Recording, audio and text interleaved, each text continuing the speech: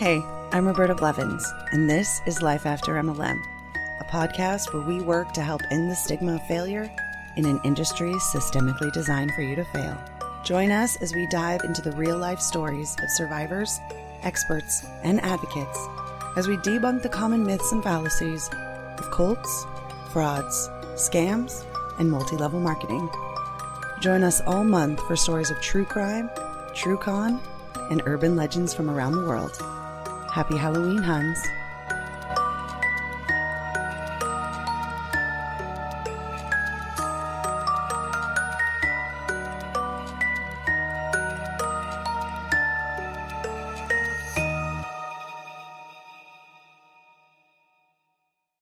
Hey Hunbots and Hunbros, it's another bonus episode in October, and this one we are diving deeper into what I promised you last episode, and that is Billy McFarland. I know it might seem like an obsession, and you might be like, why are you so obsessed with him?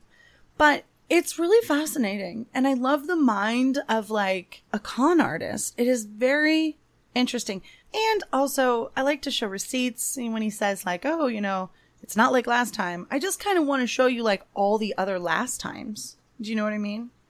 I want to protect people from losing their money. People are already losing their money. They're already buying his merch. They're already buying tickets.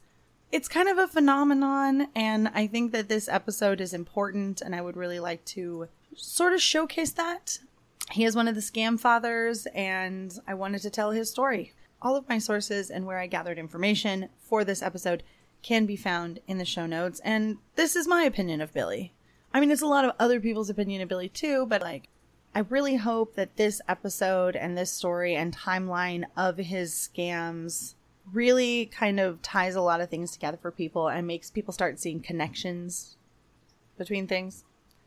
You'll see what I mean. If this is your first or second foray into Billy McFarland, you're in for a treat. And because I'm telling a story about a man who gets away with presenting things not as they seem, I wanted to tell a story about a haunted house that presents itself not as it seems either. And I wanted to welcome our newest Hunbot Slayer to the Patreon, Gina Pizzillo. Welcome! This week on the Patreon, Michelle and I went live to talk about our obsession with Love is Blind and a possible Hunbro in the cast. So we sort of went down a little bit of a rabbit hole and made some predictions. So we'll see what happens. Anyway, enjoy the ghost story and enjoy the Billy expose. I hope you have as fun listening to it as I did making it.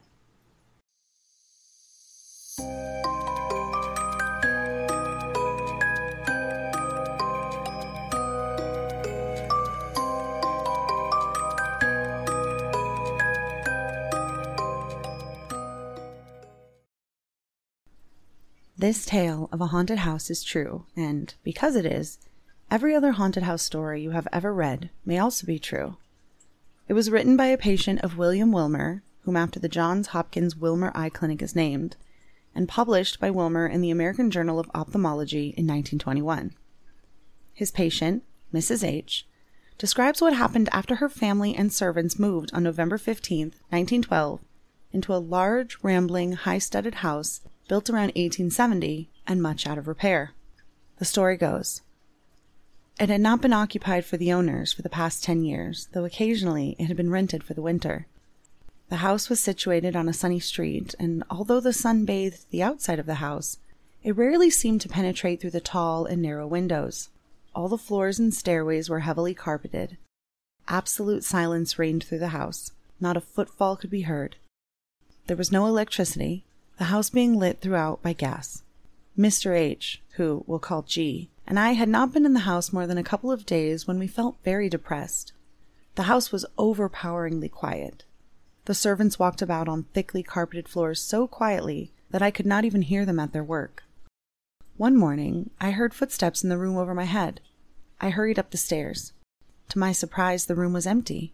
I passed into the next room, and then into all the rooms on that floor, and then to the floor above, to find that I was the only person in that part of the house.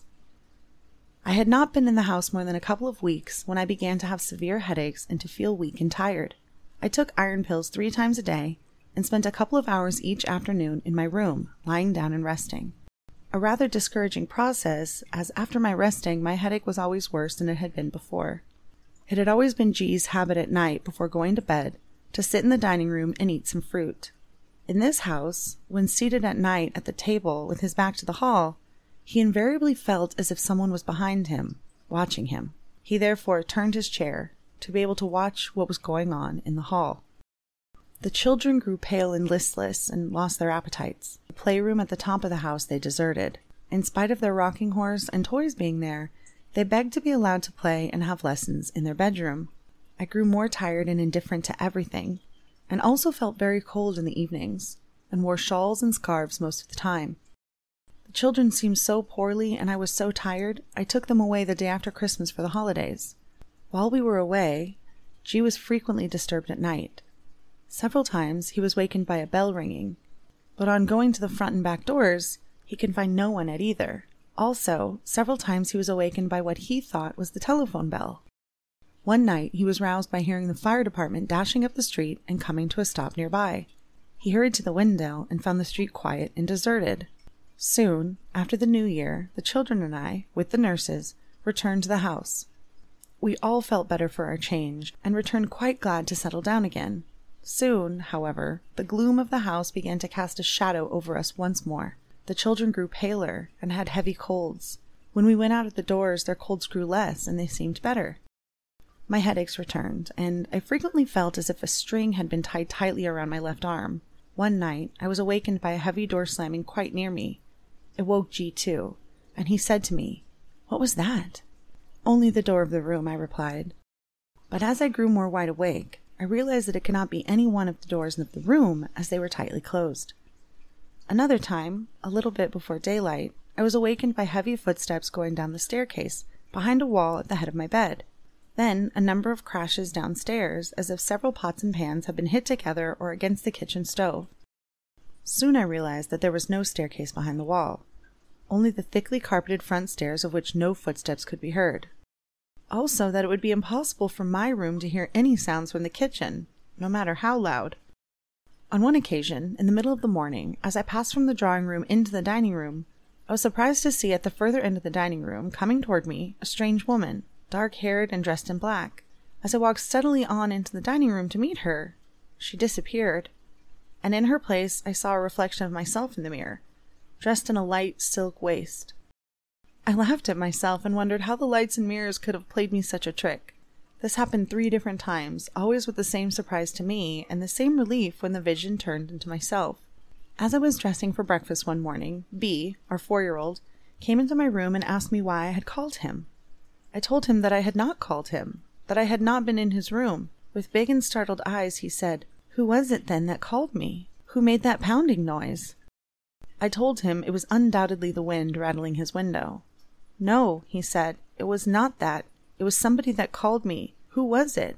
And so on he talked, insisting that he had been called, and for me to explain who it had been. The days went on, and the children grew paler and more listless. Some days, as their colds seemed worse, I kept them in bed. Then again, as there did not seem to be very much the matter with them, and they appeared to be growing too fond of staying in bed, I made them get up and go for a walk in the sun. It was very hard to make them eat. B would play vigorously for a little while, and then would lie stretched out, limp and listless on the floor, a toy in front of him, clasped in his hand, his eyes glued upon it, and yet apparently neither seeing nor thinking about it. About half an hour later, perhaps, he would suddenly get up and play again. About this time, my plants died. Some of them I had had for a number of years. I had a cold and cough, and ached all over, as if I were going to have an attack of the flu. But as I had no fever, I went about as usual. G was not feeling at all well either. He had a great deal of pain at the back of his head, and felt as if he was going to have typhoid fever for a second time.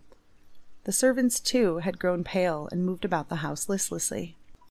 On the night of January 15th, we went to the opera. That night I had vague and strange dreams, which appeared to last for hours. When the morning came, I felt too tired and ill to get up.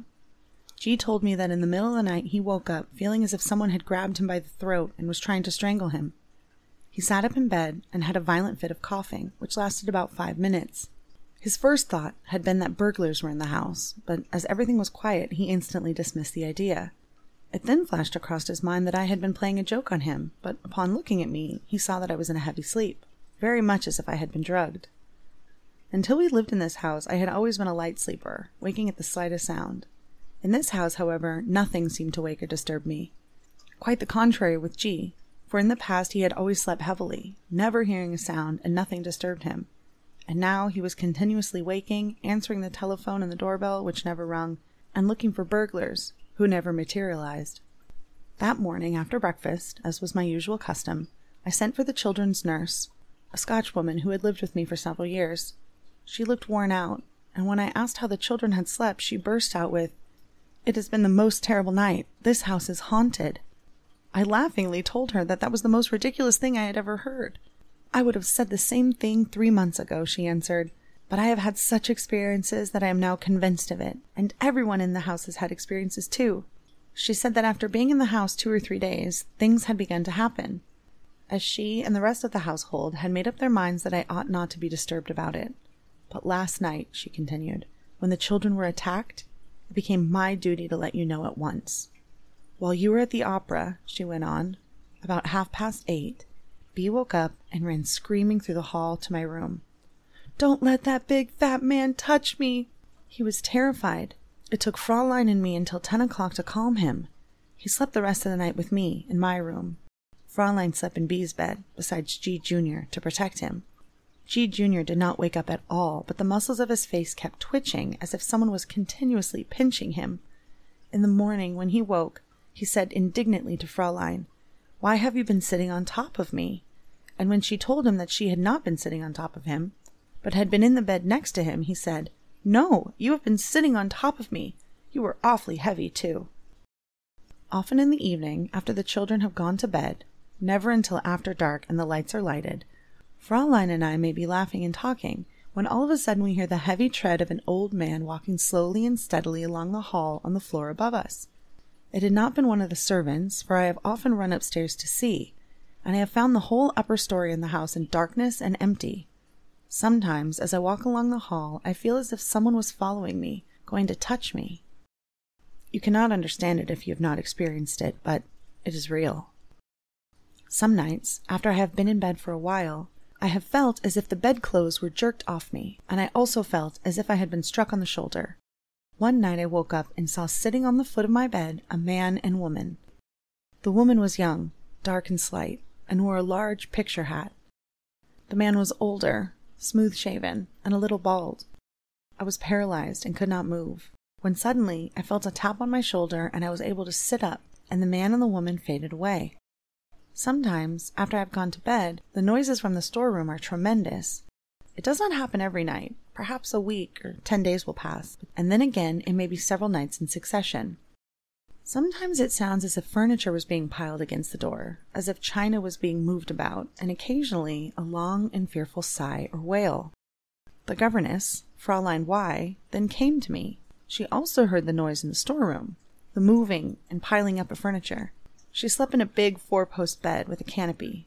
One night, after she had been in bed a little while, she felt the bed shaken, and the canopy swayed. Thinking that a draught from the open window might be causing the sensation, she got up and closed them. She returned to bed, and after a short time, the shaking of the bed was repeated. Again, she got up, examined the room thoroughly, but was unable to unearth anything. I interviewed all the servants in turn. They all had heard at some time or another the footsteps at night going slowly along the corridor outside of their rooms. Each one at first had thought it was one of the others, and was surprised, after inquiring, to find none of them about. They all spoke of strange experiences after they had gone to bed, as if something crept around the bed, and then over them, and then they were unable to move. Sometimes it lasted for a long time, sometimes shorter. Not every night, but perhaps every second or third night. It never happened to them all on the same night, but to one and then to another. Much amused as we were by all these tales, we nevertheless felt as if there was a serious aspect to it. Why had all the servants whom we had had for several years gone practically mad all of a sudden? We began to trace back the history of the house. The last occupants, we found, had exactly the same experiences as ourselves, with the exception that they stated that some of them had seen creeping around their beds visions clad in purple and white. Going back still further, we learned that almost everyone had felt ill and had been under the doctor's care, although nothing very definite had been found the matter with them. Saturday morning, the 18th of January, G's brother told us that he thought we were all being poisoned. That several years before he had read an article which told how a whole family had been poisoned by gas and had had the most curious delusions and experiences. He advised us to see Professor S at once.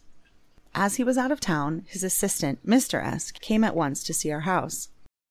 We told him how listless and ill the children appeared. He found one of them lying on the floor and the other two in bed. We related the experiences of the children and the servants and told him about the plants. He examined the house thoroughly from top to bottom and interviewed the servants. He found the furnace in a very bad condition, the combustion being imperfect. The fumes, instead of going up into the chimney, were pouring gases of carbon monoxide into our rooms. He advised us not to let the children sleep in the house another night. If they did, he said, we might find in the morning that some of them would never wake again. Early in the afternoon, our physician arrived and examined the children and agreed with Mr. S that they were being poisoned. He also stated that none of us ought to stay in the house another night. And here ends the account of Mrs. H. According to Dr. Wilmer, Mrs. H. and her family all eventually recovered and never again reported seeing, hearing, or feeling any ghosts. Many victims of carbon monoxide poisoning are not so lucky, however, and continue to suffer from similar symptoms for years, even after their exposure ends. Given that carbon monoxide is still the most common cause of toxic poisonings and deaths in America, it is probably still a common cause of haunted houses. If you or others in your home ever experience any of the ghostly symptoms reported by Mrs. H, you should have your furnace, oven, and other gas appliances inspected by a professional for carbon monoxide. While it's also a good idea to install carbon monoxide alarms, those are designed only to save your life from very high levels of carbon monoxide exposure and may not warn you of the lower levels known to cause headaches, depression, and other symptoms reported by Mrs. H.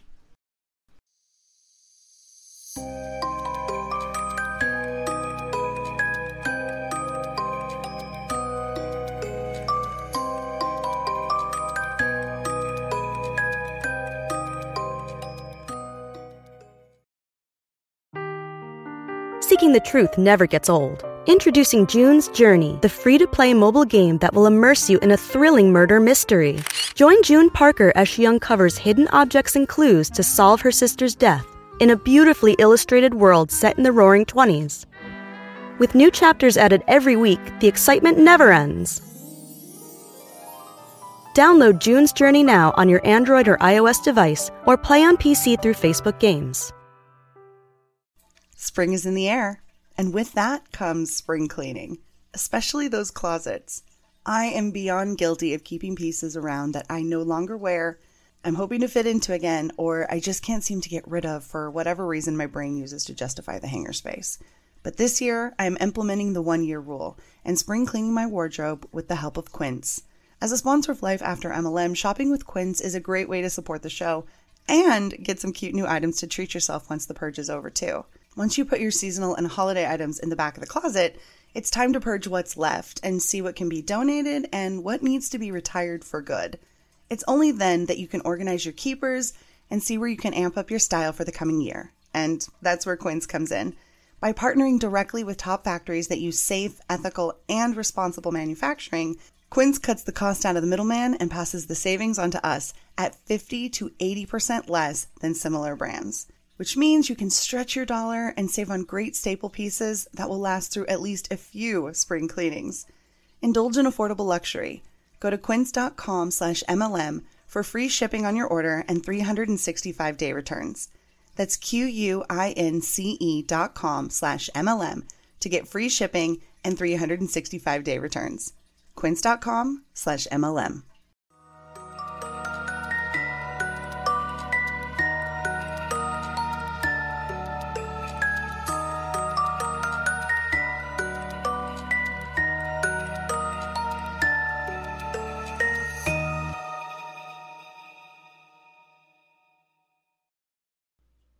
If you've been following me on social media lately, you may have noticed an uptick in Billy McFarland content. Ever since he was released from prison, yes, you heard that right, he's out, I've been keeping tabs on him and what he's up to.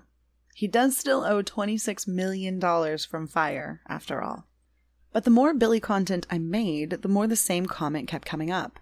Who is Billy McFarland, and why should I know him? It's shocking how often I answer this question, and I usually just say, he's the American fraudster behind Firefest, but it's honestly so shocking how many people don't know that I sometimes have to ask them what they were doing in 2017. But Billy began scamming long before 2017, and to understand what he's trying to do today, I need to tell you what he did back then. Most of you who know about Billy either learned it from last week's episode, my TikToks, or the Fire Festival documentaries. There are two. I recommend Fire Fraud on Hulu. It's made by the same people who made Lula Rich, and it includes an exclusive Billy interview that is too good to pass up. The other one is made by the media company Fuck Jerry, who I think are just as guilty and complicit as these scammers, but it's an informative watch that gives more context into the event and the web of lies, even if we're being gaslit by Fuck Jerry a little bit. But Billy's scam started way back to his time as a kid. One of his earliest scams was fixing the broken crayons of his friends on the playground in elementary school. I'm not sure how he fixed them because I've been trying for years, and aside from melting them back together, I don't see a permanent fix. But Billy would offer this crayon fixing service for $1. A quick Google search shows you that nowadays that's a pretty bad deal, as you can get an entire box of brand new name brand crayons for less. And then when you factor in inflation, you can see where this grift was born. Billy grew up very well off, with lots of privilege. I really want to make this clear.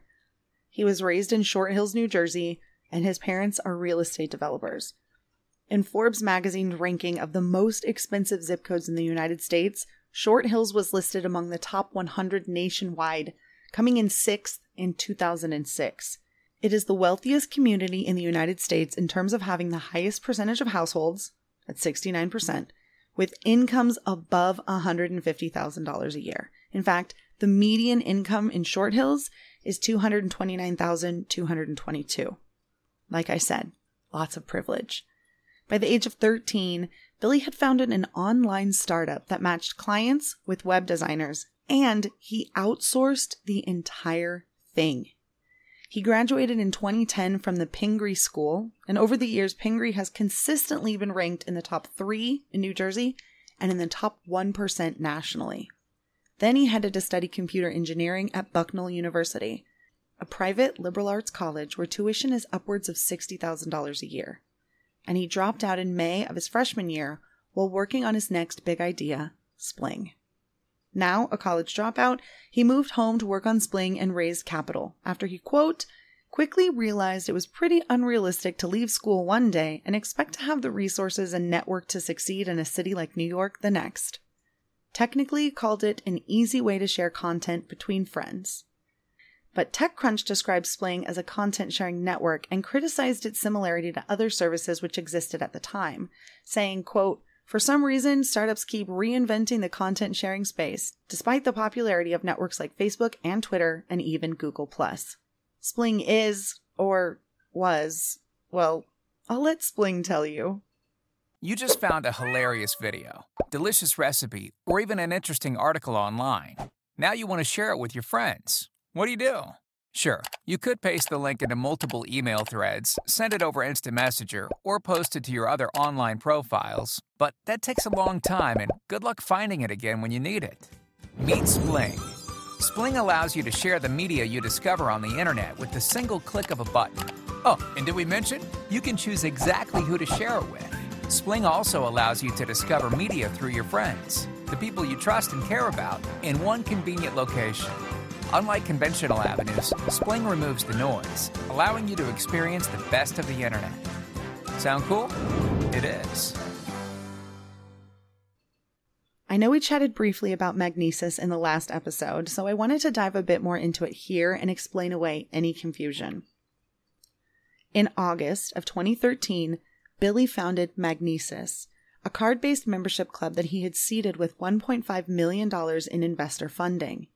It's important to remind you that this is not a credit card, but a club membership, and its members could use the card to purchase and earn social perks by first linking it to a pre-existing card. It was sometimes compared to an Amex Black card, but aside from being black, metal, and having membership perks, that's where the similarities stopped. A Black Amex is an invitation-only credit card that's estimated to be offered when customers spend $250,000 annually. Magnesis was Billy's workaround to bring that level of status to the masses. So he found a provider in China that could embed magnetic strips from your creditor into a new card, and Magnesis was born. The Black Card targeted status-oriented millennials in big cities like NYC, with champagne dreams and Boone's Farm promises. It was designed to offer exclusive perks, a private townhouse hangout, discounts, and give members access to high-end restaurants, bars, clubs, and events. Billy marketed the card via invitation only and invited people to the townhouse to interview for an exclusive opportunity. And this is where Ja Rule first enters the chat. The rapper was hired as a spokesperson for Magnesis and was heavily involved with the business and allegedly helped design some of the membership events. VIP events were offered to cardholders with some notable exclusive events, including Johnny Walker tastings, Tesla test drives, Magnesis fashion shows attended by Richard Fortus from Guns N' Roses, an anniversary party in Ibiza with rappers Ace Hood and Jules Santana, and a Brooklyn party with rapper Rick Ross, just to name a few. Fun fact, the Magnesis townhouse was actually a private residence in Manhattan's West Village that Billy rented and used for business and pleasure. And Anna Delvey, of Inventing Anna fame, squatted there as a couch surfer for about 7 months. He conducted business meetings there, hosted Magnesis gatherings and dinner parties for members, and it also served as the home base for the Magnesis Club. A lawsuit was opened by his landlord for the cost of damages up to $100,000 for the parties thrown in the townhouse and the lease violations caused by using the residence as a headquarters to conduct business out of. By November of 2016, 3 years after launching, Magnesis claimed that they had 100,000 card users. During this same time, users began complaining about the failed refunds on their discounted tickets and events that were failed to be delivered on. The Better Business Bureau graded their business as an F. Here are some real Yelp reviews from Magnesis members. Overpromise, underdeliver. These guys are a total joke. A very amateur business. This club is crap. They still have not refunded me for Hamilton tickets. $500 plus? Do not join, do not trust.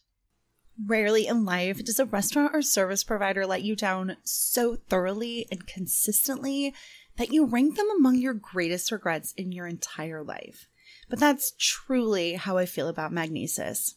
No hyperbole.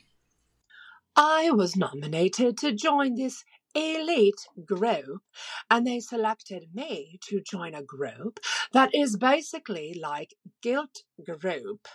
You get access to deals and such, but you have to pay for it. Sure, you get access to their town house, but whenever you go, it feels like a fraternity that you don't belong to yet. Very standoffish and Soho House wannabe. If you change a couple of words, you can define magnesis in a very similar fashion to how one would define a Ponzi scheme, a fraudulent, non-existent enterprise that is fostered by the payment for services months in advance from its members and use these sales to fund its operational costs. How's that for foreshadowing? You get the idea. This was around the same time that Billy decided to launch Fire Media. According to its LinkedIn page, Fire is an on-demand service that makes booking the most influential celebrities, artists, athletes, models, and entertainers seamless and transparent, and specializes in entertainment booking, celebrity booking, live streaming, and 360 video production.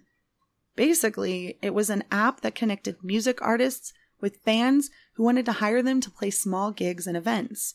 And it was actually a pretty cool idea and a way to make the app the middleman for these bookings. It was a popular enough idea that they hired a full-time development team and started getting big names to think about investing, like Comcast Ventures, who had promised them $25 million. And here is where the scam was born. To promote the app, Billy decides to host a music festival and get his buddy Ja Rule involved. On a private trip to the Bahamas in a small plane, they land on a tiny island known as Norman's Key. It is the former residence of Carlos Later Rivas, former member of the Medellin drug cartel. In the late 1970s, it is estimated that Carlos spent $4.5 million buying up the island, to run a cocaine transport empire there. From 1978 through 1982, the Key was the Caribbean's main drug smuggling hub and a tropical hideaway for the cartel. At the height of the operation, 300 kilos of coke would arrive on the island daily, and Carlos's wealth grew into the billions. On July 10, 1982, he was captured, extradited, and the property was confiscated. Nowadays, it's a tourist destination, and according to Billy and Jaw, it was the perfect spot for their festival. It had enough infrastructure to hold the amount of people they wanted to invite, a fully operational airport and runway, multiple existing buildings, and it was gorgeous. There is even a fully submerged World War II C-46 aircraft right off the coast that you can swim and dive in. Rumor has it was once a drug plane, but the true story is it never even got the chance. It was accidentally crashed by a pilot named British Andy, who had had a little too much to drink before going for a joyride. The new owners negotiated a deal with Fire, which included the caveat to not mention the history of the island or the connection to Pablo Escobar and the drug cartel. The next logical step was to get to work on Fire Festival. They hired media company Fuck Jerry to help them promote the event and flew back down to the Bahamas, but this time with a full camera crew and a buttload of supermodels to party with and film the whole thing. On December 12, 2016, social media influencers broke Instagram with a single orange square and the promise of an incredible immersive music event over 2 weekends in the spring of 2017 in the Bahamas.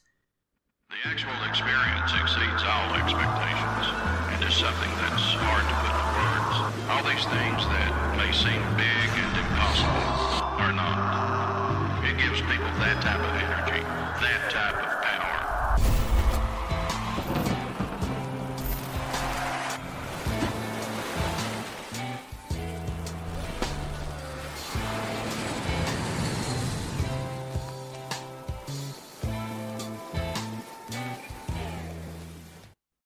Rumors began to fly, and Billy did the one thing that he was asked not to. He claimed the island was once owned by Pablo Escobar, and they lost their exclusive location. At this point in our story, it's important to remind you that there are roughly 4 months until the event, and they were desperate for a location that could house the massive festival. They looked at multiple locations, but nothing worked out. And with only 2 months to go, Billy gets a permit for a plot of undeveloped land from the Bahamian government. It is literally a concrete parking lot behind the Sandals Resort on the island of Great Exuma. It doesn't even have a beach, just a steep drop-off to the craggy jetty below. But on social media, everything is plugging along as planned. The festival has continued to be promoted as being on an exclusive island. The marketing materials are cropped and cut to make this pit look more like a tropical destination, and Billy never announces any of the changes. He just renames the plot Fire Key. And all the lying through his teeth worked in his favor because he continues to convince people who have money to give it to him, raising millions of dollars for the event. Tickets are selling like hotcakes. Prices started at $500 for tickets, and VIP packages, which included airfare and luxury accommodations, were priced at $12,000 and up. They claim to have luxury tents, private villas, yachts, top cuisine from celebrity chefs, and the best musical entertainment, including Tyga, Blink-182, Major Lazer, Migos, Lil Yachty, and more. Festival-loving millennials were losing their minds. They were maxing out their credit cards, selling their furniture, subletting their apartments, all to afford the weekend-long event. And aside from all the very obvious red flags that we are all experiencing here right now, there's more. Every year, during the exact same weekend, the island of Great Exuma shuts down for the annual Great Exuma Family Regatta, a massive island-wide sailing event that draws huge crowds of locals, meaning on that weekend, it would be really hard to find any additional help, accommodations, taxi drivers, etc., because literally everyone would be at the regatta. As the festival drew nearer, there were some skeptics on social media who were exposing the lies and hoping to save some souls before they refinanced their life for a chance at Fire. Fuck Jerry went hardcore, deleting all of the negative comments and keeping ticket goers in the dark about the realities that awaited them. It was stupidly irresponsible. As the days grew nearer, Billy needed more money because it costs a lot to do nothing, scam people, and ride your jet ski all day. So he got a loan from Ezra Birnbaum for several $1 million on the promise of a $500,000 return within 16 days. So Billy created another scam, the wristband scam. Claiming to be a cashless event, Billy encouraged all of the ticket holders to load up electronic wristbands with funds for any activities on the island, and people fell for it. The scam raised $2 million in funds, which was more than enough to pay back the first installment on the loan. One of the people exposing the scam on Twitter was able to give Comcast a heads up days before they were planning on giving $25 million to fund the Fire app, and they pulled their investment just in time. We heard Gina's story on the last episode about what actually went down there and what was actually happening from someone who was on the ground. And it was a Lord of the Flies level shit show. It was a tropical storm, so it was like hurricaning out, and in the morning, and we get there, and everything is just destroyed. It wasn't even finished to begin with. It was never set up. It might have been set up like maybe a day or two before we got there, like maybe, and it was just the tents that were set up. We can't even set up the concierge stuff until we have the tents set up.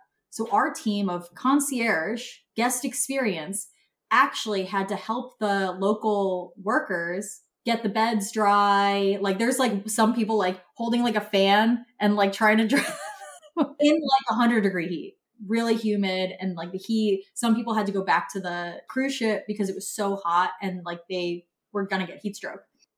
I mean, it's just a tragedy. And I'm just like, I'm literally watching like the world burn down. You know, the images where you see the luggage and it's pitch black. There's no lights. So these people are running around and there's no bathrooms because they locked all the porta potties. There was no food, nothing, and barely any water. And like they were like guarding that water too. It was embarrassing, beyond dangerous. Some of the locals I'm not kidding. It was like torches. I mean, because it was so dark out, torches and like basically pitchforks. And they're trying to find the people responsible. And we're trying to explain to them like, hey, we got screwed over too. Like Gina said, the night before the event, there was a huge storm, and what little they had put together and gotten done was essentially ruined. As planes began to land at AM, there was nothing else they could do, and to be honest, I don't even know what they could have done at that point, aside from canceling it entirely. So the festival is a flop, the bands pull out, it's a free-for-all for accommodations and food, which were paltry cheese sandwiches and guarded bottled water. People are setting fires, assaulting concertgoers, and just being generally gross. Only one band played Fire. It was a local band who kept the scared concertgoers company throughout the night. And it's at this point in the story where the police come looking for Billy when he escapes via the private plane and is caught a few days later and charged with fraud.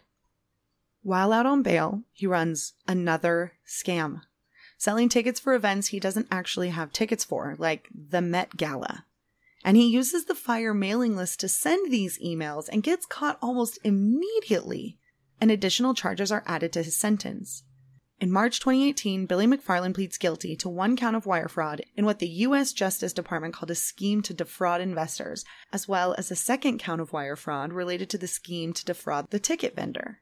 In October 2018, Billy is sentenced to 6 years in prison, of which he only serves 3.5, and is ordered to forfeit $26 million. He also spends 2 different stints in solitary. One, I don't know, I'm assuming because he was kind of a notable figure, but the second was for attempting to profit off of his crimes by using his daily phone call to record a podcast called Dumpster Fire. When asked if Fire was a scam, Billy said, "If the event was exactly as advertised and people had the best 4 days of their lives, I still would have gone to jail because the crime was lying to the investors. I legitimately put in everything I had, every ounce of energy, every dollar I could scrape by to make the festival work. I don't feel like I scammed the people who were trying to go. I feel like I scammed the people who were backing me." Yeah, guy's a real peach. Fast forward to today. He's out of prison and he's ready to do it again. Remember how I said Billy was released 2.5 years early? When asked if he felt if his sentence was enough, Billy said, "When I first went to prison in upstate New York, I was around a lot of financial crime people who had way larger crimes than me and less time, so I was a little sour. Then, as I got into trouble and moved into different prisons and saw people with 20 or 30 years who I think did something way, way less morally corrupt and had way more time, I started thinking I got luckier. So my current position is, it was the right amount of time." Now, what I'm about to share with you is what I have gleaned over following Billy very closely since his release from prison in March 2022. His release comes with a couple of rules, including 3 years supervised probation, court-ordered mental health screenings, and the stipulation that he's not allowed to serve as director of a public company. After he was released from prison, Billy needed to make some money, so he started by selling signed trading cards and hawking messages on Cameo. He was really big in the marketing company and 21st birthday genres. But obviously, he needed to think bigger if he was going to make a dent in that restitution. In October 2022, he posted on social media that he was planning a new business venture called Pyrt, spelled P-Y-R-T, and teased more details to come in November. Hey guys, it's Billy McFarland. As you might know, I effed around. And because of that, I definitely found out. Obviously, I've had a little bit too much time to think about this, but I do feel like the moment's right to start making this up to everybody. You might have guessed, but I'm working on something new. This time, it's a little crazier, but a whole lot bigger than anything I've ever tried before. I promise I'm going to tell you everything in November. But before we get there, there's one thing you need to know now. This time, everybody's invited.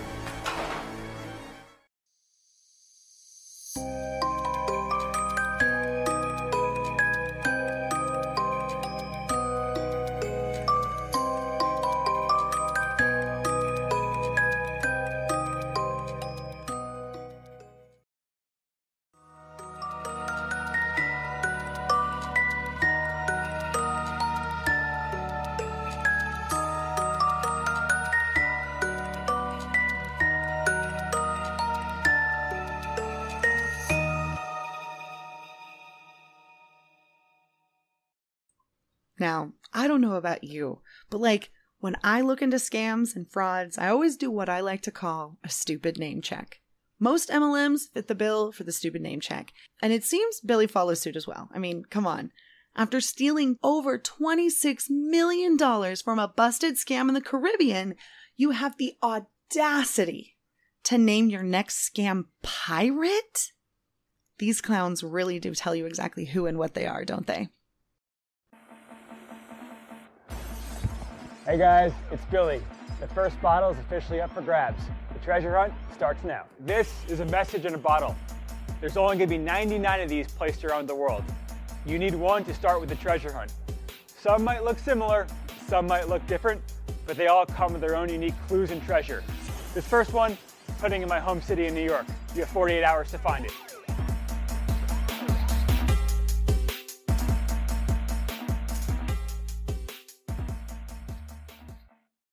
The prize for the elaborate Buccaneers ruse, as it turns out, was a trip to the Bahamas, where Billy would allegedly host Pyrt.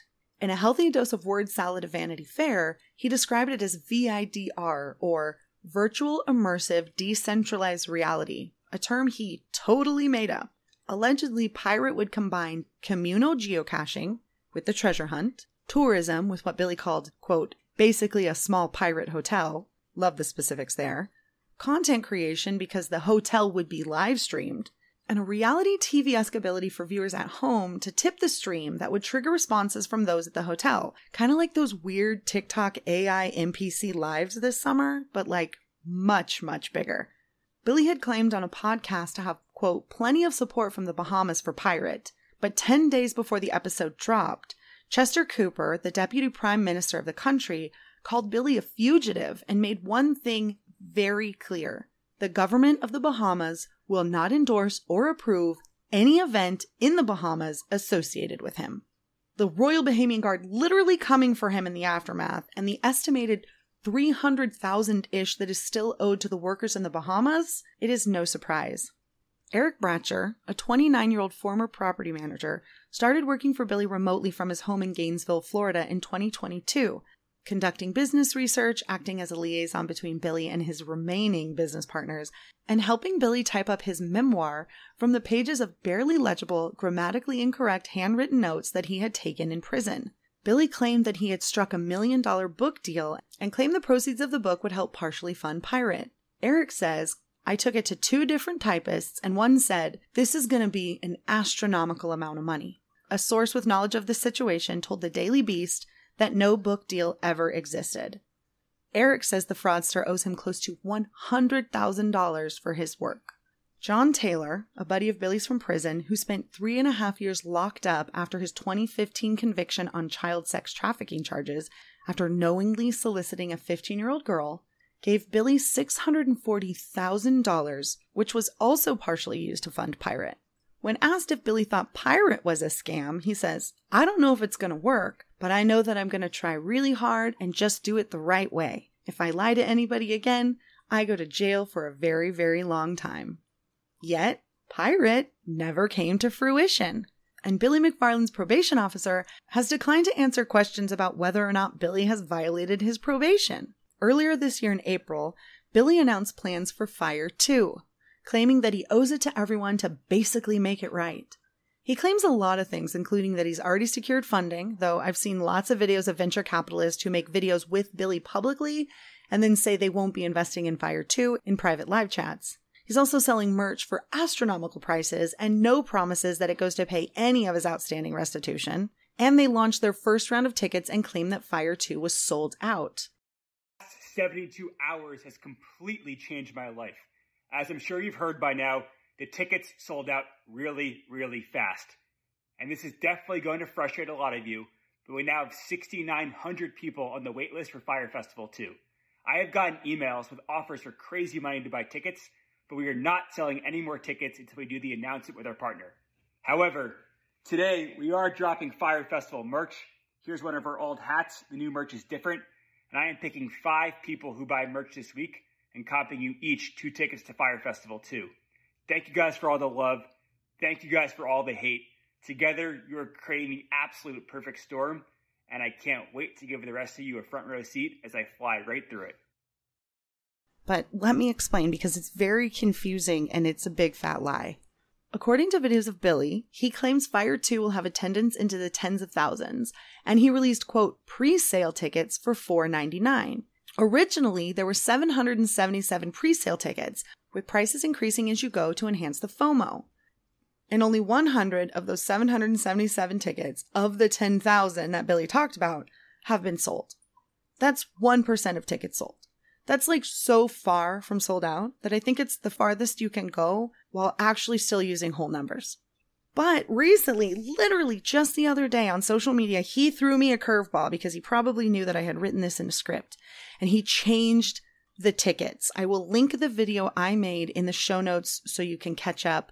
But if you go to the website to buy tickets, the 777 tickets, they don't exist anymore. They're gone. And he has upped the prices of all of these tickets, where the highest package is $250,000. It's wild, okay? You have to go check it out. I will link it in the show notes. But this is all par for the course, because with everything Billy McFarland, it's always a scam. He can't own the business legally, but he can be the face of it. And he can't host another event while on probation. The website claims that Fire 2 isn't happening until December 2024, but with an asterisk saying that the date can be changed at any time. December 6th, 2024 is only 4 months from the end of March 2025, which is Billy's official end of probation. The tickets that are sold so far are being held within a ticket escrow and cannot be touched until a final date is announced. And everything is within the law and his probation, so nothing is, quote, illegal. But nothing is stopping him from announcing a post-March 2025 date, getting the millions of dollars in escrow, and just jumping ship. There were also concerns in my comments about felons being able to travel outside of the US, so I looked it up. And they can if they've completed their sentence and there isn't a court order barring them from traveling outside of the country. And as we just learned, Billy is considered a fugitive in the Bahamas.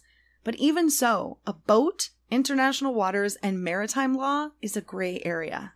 And so until then, I will be keeping tabs on Mr. McFarland and not letting him get away with scamming people again without screaming from the top of the mountains to watch out for this man. He still owes every penny of his $26 million in restitution while he lives it up in New York City, partying with millionaires and celebrities, while an entire new generation of people who have no idea who Billy is fall for his narcissistic lies and scams with stars in their eyes. Billy is and will forever be an American fraudster, scammer, con man, and target of my obsession to expose the truth about the greatest party that never happened and the scam father who made it all not happen. If you are listening to this and you are a victim of Fire or a victim of Billy McFarland and you would like to tell your story, please hit me up. Take care of yourselves, and I'll see you next time.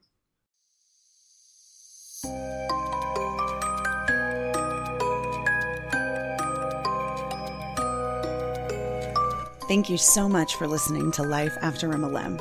Don't forget to like, subscribe, and share. And follow us on social media at Life After MLM Podcast, or visit our new website at lifeaftermlmpod.com. You can find all of the links to follow in our show notes. Life After MLM is produced by Roberta Blevins. Audio editing is done by the lovely Kayla Craven. Video editing by the indescribable RK Gold. And Michelle Carpenter is our triple emerald princess of robots. If you have a story about a cult, fraud, scam, or MLM and want to be on the show, please hit us up. We would love to help you tell your story and start your healing journey in life after MLM. See you next time, Huns.